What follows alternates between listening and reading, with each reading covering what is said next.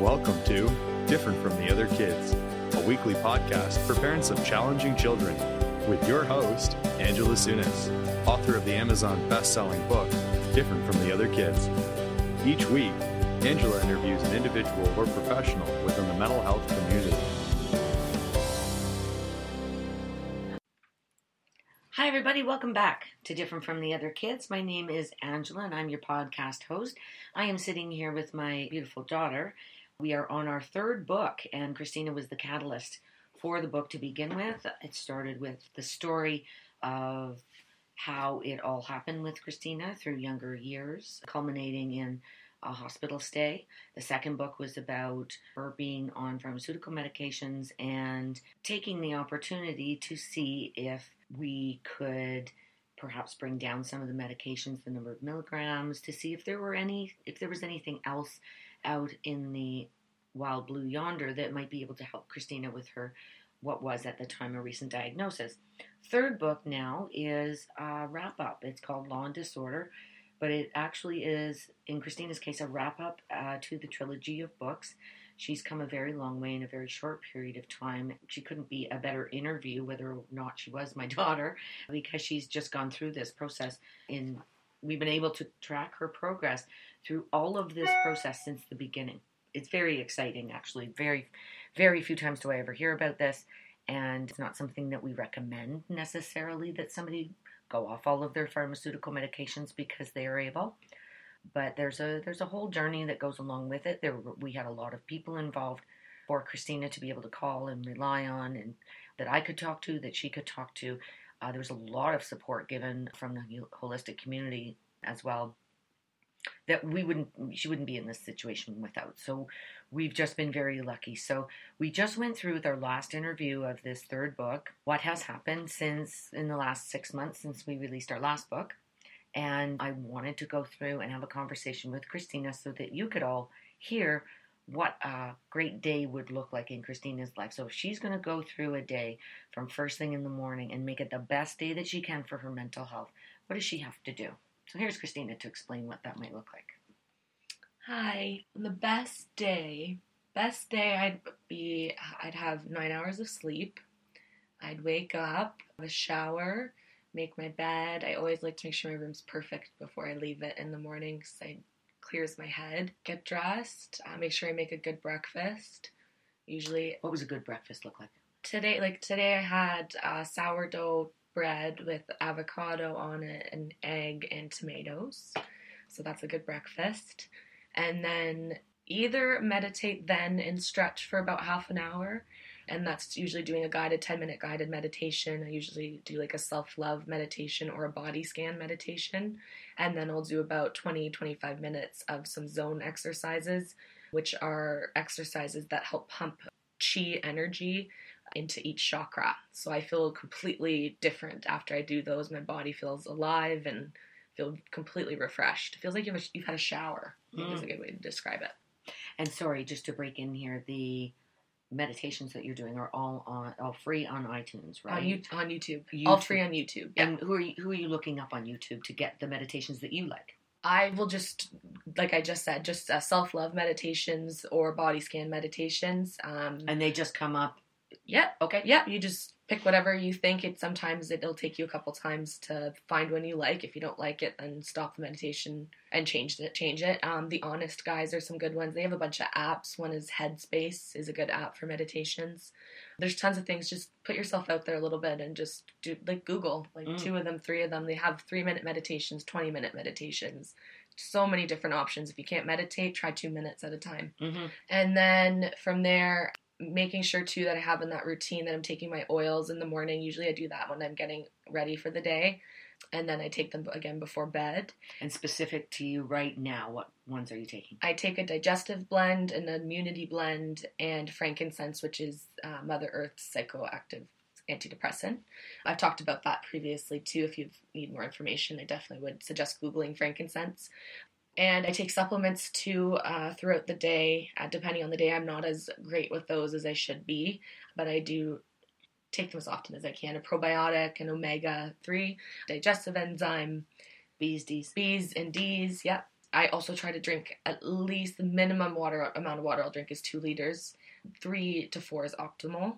I don't have that hard of a time drinking water. I do find it an easier task, but water is number one. Don't even try to eat well. Like, just start drinking more water.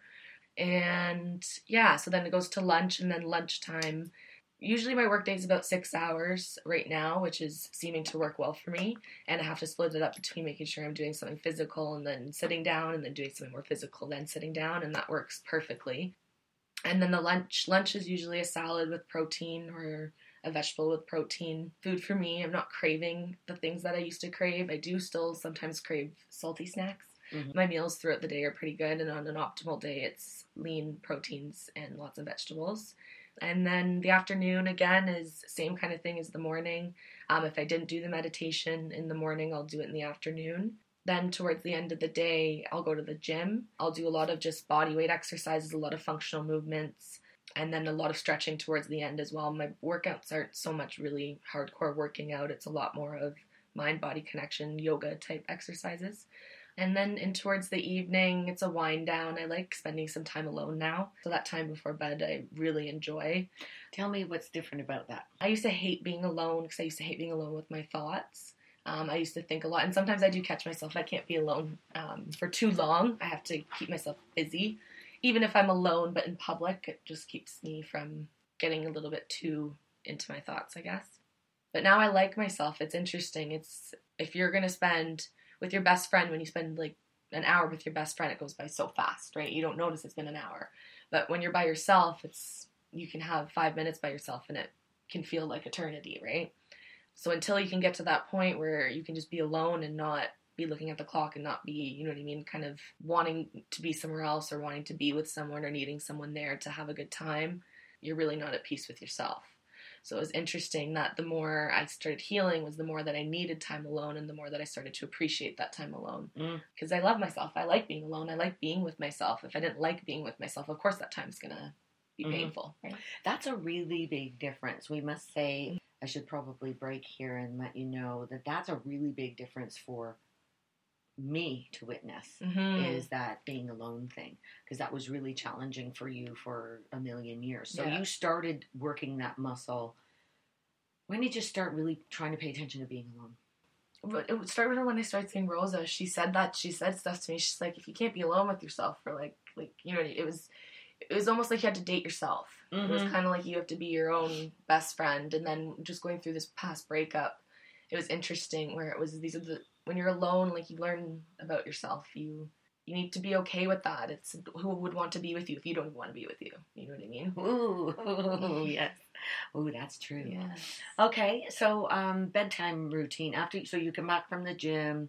And then I'll wind down. I always make sure, like, again, like, I have my cats. Well, I have those little things too, where you feed your cat, and animals I highly, highly recommend. They keep you in routine, and on the days you don't feel like getting out of bed, they get you out of bed.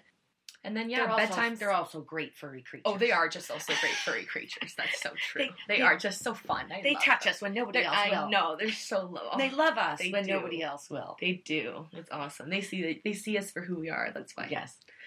Bedtime, I'm usually bedtime's still hard for me, just typically because I have a hard time going to bed. Going right off on a tangent here. How do you think, some people call it marijuana, some people call it pot, the actual medical terminology for it is cannabis. So when we have conversations about it, we tend to go cannabis-based. Christina is under the age of 25 in Canada, so is not legally at this point. We are going somewhere else to see if we can't get her a medical marijuana card. Because, well, she'll tell you the rest of the story, but it was an integral part of her getting off her pharmaceutical medication, right? Yes. Okay, so speak to us about that. I've never actually been publicly open about talking about it, just because of the rap that it gets, and I know so many people have had children with mental health issues that have used more street cannabis, have gone off the rails and have had horrible things with it, and a lot of people associate it as with heavy drugs and associate it as it's an addiction. I'm going to jump in. What Christine is referring to is that there are kids, and certainly parents that have come on this podcast and been part of our book, especially the third one, that their children, after smoking pot that they got off the street from friends or whomever, that they believe, and the hospital believed, that this was the catalyst into putting them into a psychotic state. I don't not believe it. I believe it 1,000%. I believe that cannabis laced with too much THC, which is the way that you get it off the street, which is the psychoactive part of the cannabis. And yes, for certain developing brains and brains that are put together in a specific way, I think, yes, it can be a challenge. So I don't want to discount their stories right off the top. I wanted to make sure that I brought that in. But in your particular case, and you were just buying it from friends and friends of friends, it really helped you. It helped you all the way through. So sorry, I just wanted to frame that exactly before. No, for sure. Cannabis, I think, has been the therapy, honestly, that has got me through the darkest parts of this. Even before I met Rosa, before I was even close to getting onto this journey. In high school, when I was having those episodes and having such a hard time, cannabis pulled me out of those places, those dark places. So I've been using it for a long time. I have had periods of time where I didn't, and then I have had longer periods of time where I have. So typically, for me, the main thing is for before bed. I had to be on very, very heavy sleeping pills, to the point where it was I can't prescribe you anything heavier than this, and I just get immune to them. It was a weekend, and they stopped working for me. So this was I discovered this probably about 1.5 years when I wasn't smoking after high school. I started experimenting with it again, and I was kind of I don't know what to do, but this is the only thing that worked. And so I started experimenting with it again, and then again I fell back in love with it because of the way that I felt. It wasn't even not being high. It wasn't about being high. It was just having that in my system. It was my body felt better. My brain felt better. Everything just felt better. And being able to, when you have such anxiety like that and you get into such episodes, hysterical episodes, I didn't want to be I was on so much medication. It was pop another Ativan, pop another Ativan. It was for the love of God, I don't want to pop another Ativan. Mm-hmm. I don't like the way it makes me feel. Mm-hmm. I don't like it. Cannabis didn't do that to me. It didn't do that to me. It brought me out of that. It didn't numb me either. You didn't feel that pain. That pain it alleviated it. Mm-hmm. And then after the high wore off, it was, okay, I feel good now, I'm good. Mm-hmm. It was such a different effect. It was so different. There was no hangover. I could talk about that for days, but main thing for me has been for sleep. I noticed a difference in my immunity. We could have a whole podcast. Yeah, we could have a whole, and we will have just so that you guys know what's coming, is I have a medical cannabis doctor that I am going to be interviewing by Skype. So look for it on your feed, because it will come up. The whole reason is the combination of Christina's story of how important it was for her to have pot or cannabis or marijuana, however you want to call it, during the periods of time, especially when she was coming off the meds, but even years before that, she always got great relief, actually gave her sometimes a reason to get out of bed. Yeah, oh my God, 100%. Now, I'm very intuitive with my body. I've always had a sense of knowing when stuff was too much. I have never touched another hard drug. Mm-hmm. Marijuana and alcohol are the only things that I have experimented with. I have never experimented with anything further. So if you were an addictive personality and you be smoking a lot of weed isn't the best thing for you. It all depends on the person. Mm-hmm. So be very wary of that what works again for me won't work for you. And it is a drug. It's not something to take lightly. Mm-hmm. And I use it for a medicinal purpose. My intention is for medicinal. My intention isn't to numb pain anymore. Mm-hmm. It was for sure for a while, but my intention with it's different. Mm-hmm. Okay, so no, it's very important because Christina's experience has been so positive. We believe that when she went into that psychotic episode, it was more as a result of the pharmaceutical drugs that she had just been prescribed, which didn't do well with her brain chemistry. So it was an antidepressant. They are quite well known in the psychiatric medical community, that if you have bipolar, or you are bipolar, you have bipolar, and you ingest one of these SSRIs, or one of the drugs that is for antidepressant properties, it is not unusual for you to hit into that psychotic state. Much like people talk about THC, from pot putting somebody into the same state. So we've tracked it back. We believe it's from medication. Happened twice from medication only. So Christina's story is so pro-pot, or more, it's pro-cannabis. And I have stories in this section of our trilogy that has not good stories about pot or cannabis. So we're going to bring a doctor on. We're going to have a bit of a conversation, hopefully get an opportunity to tell everybody what the compounds are and under what jurisdictions it can and cannot be used, and what the government of Ontario is actually utilizing as safe for people within the confines of medical cannabis. So there's that.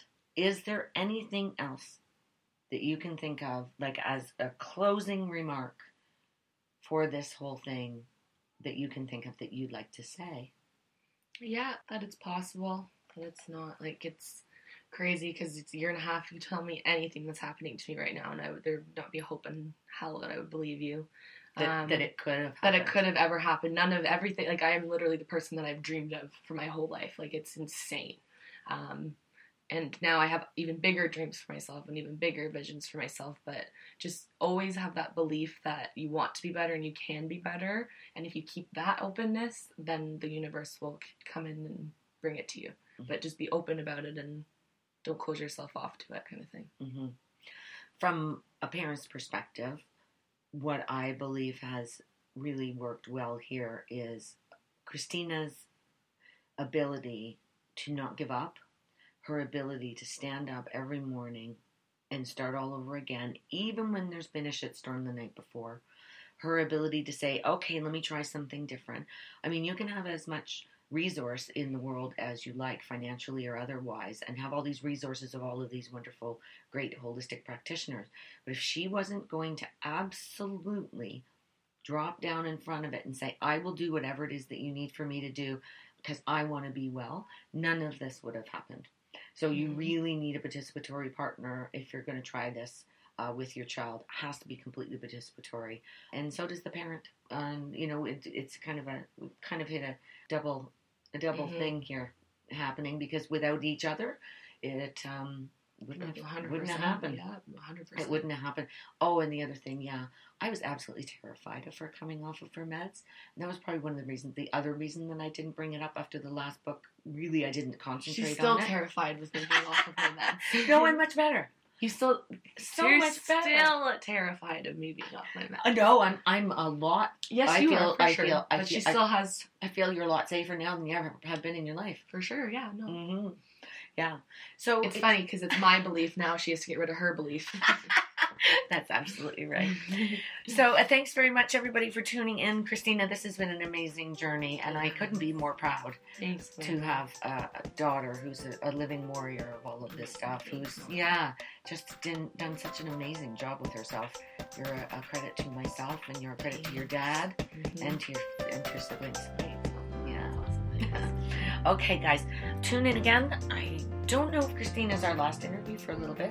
We're going to be breaking after our third book for a short period of time, but don't worry, we will be back. It may not be as regular after the third book, the podcast, but we'll definitely be back. We got way too much to accomplish here. Mm-hmm. So thanks very much for coming, parents, and we'll talk to you next week. Thanks for listening to Different from the Other Kids, made possible with the support of Deborah Kenny Jewelry. Jewelry meant to inspire. You can find them online at www.deborahkennyjewelry.com. Thanks for listening. We'll see you next week. And now a disclaimer. In general, I, Angela Sunis, am not a doctor, and I certainly don't play one on the internet. I'm a parent, period. The advice from me presented on Different from the Other Kids does not replace advice received directly from a medical health professional. If you think you need help, I do recommend making an appointment with your physician or other appropriate healthcare provider.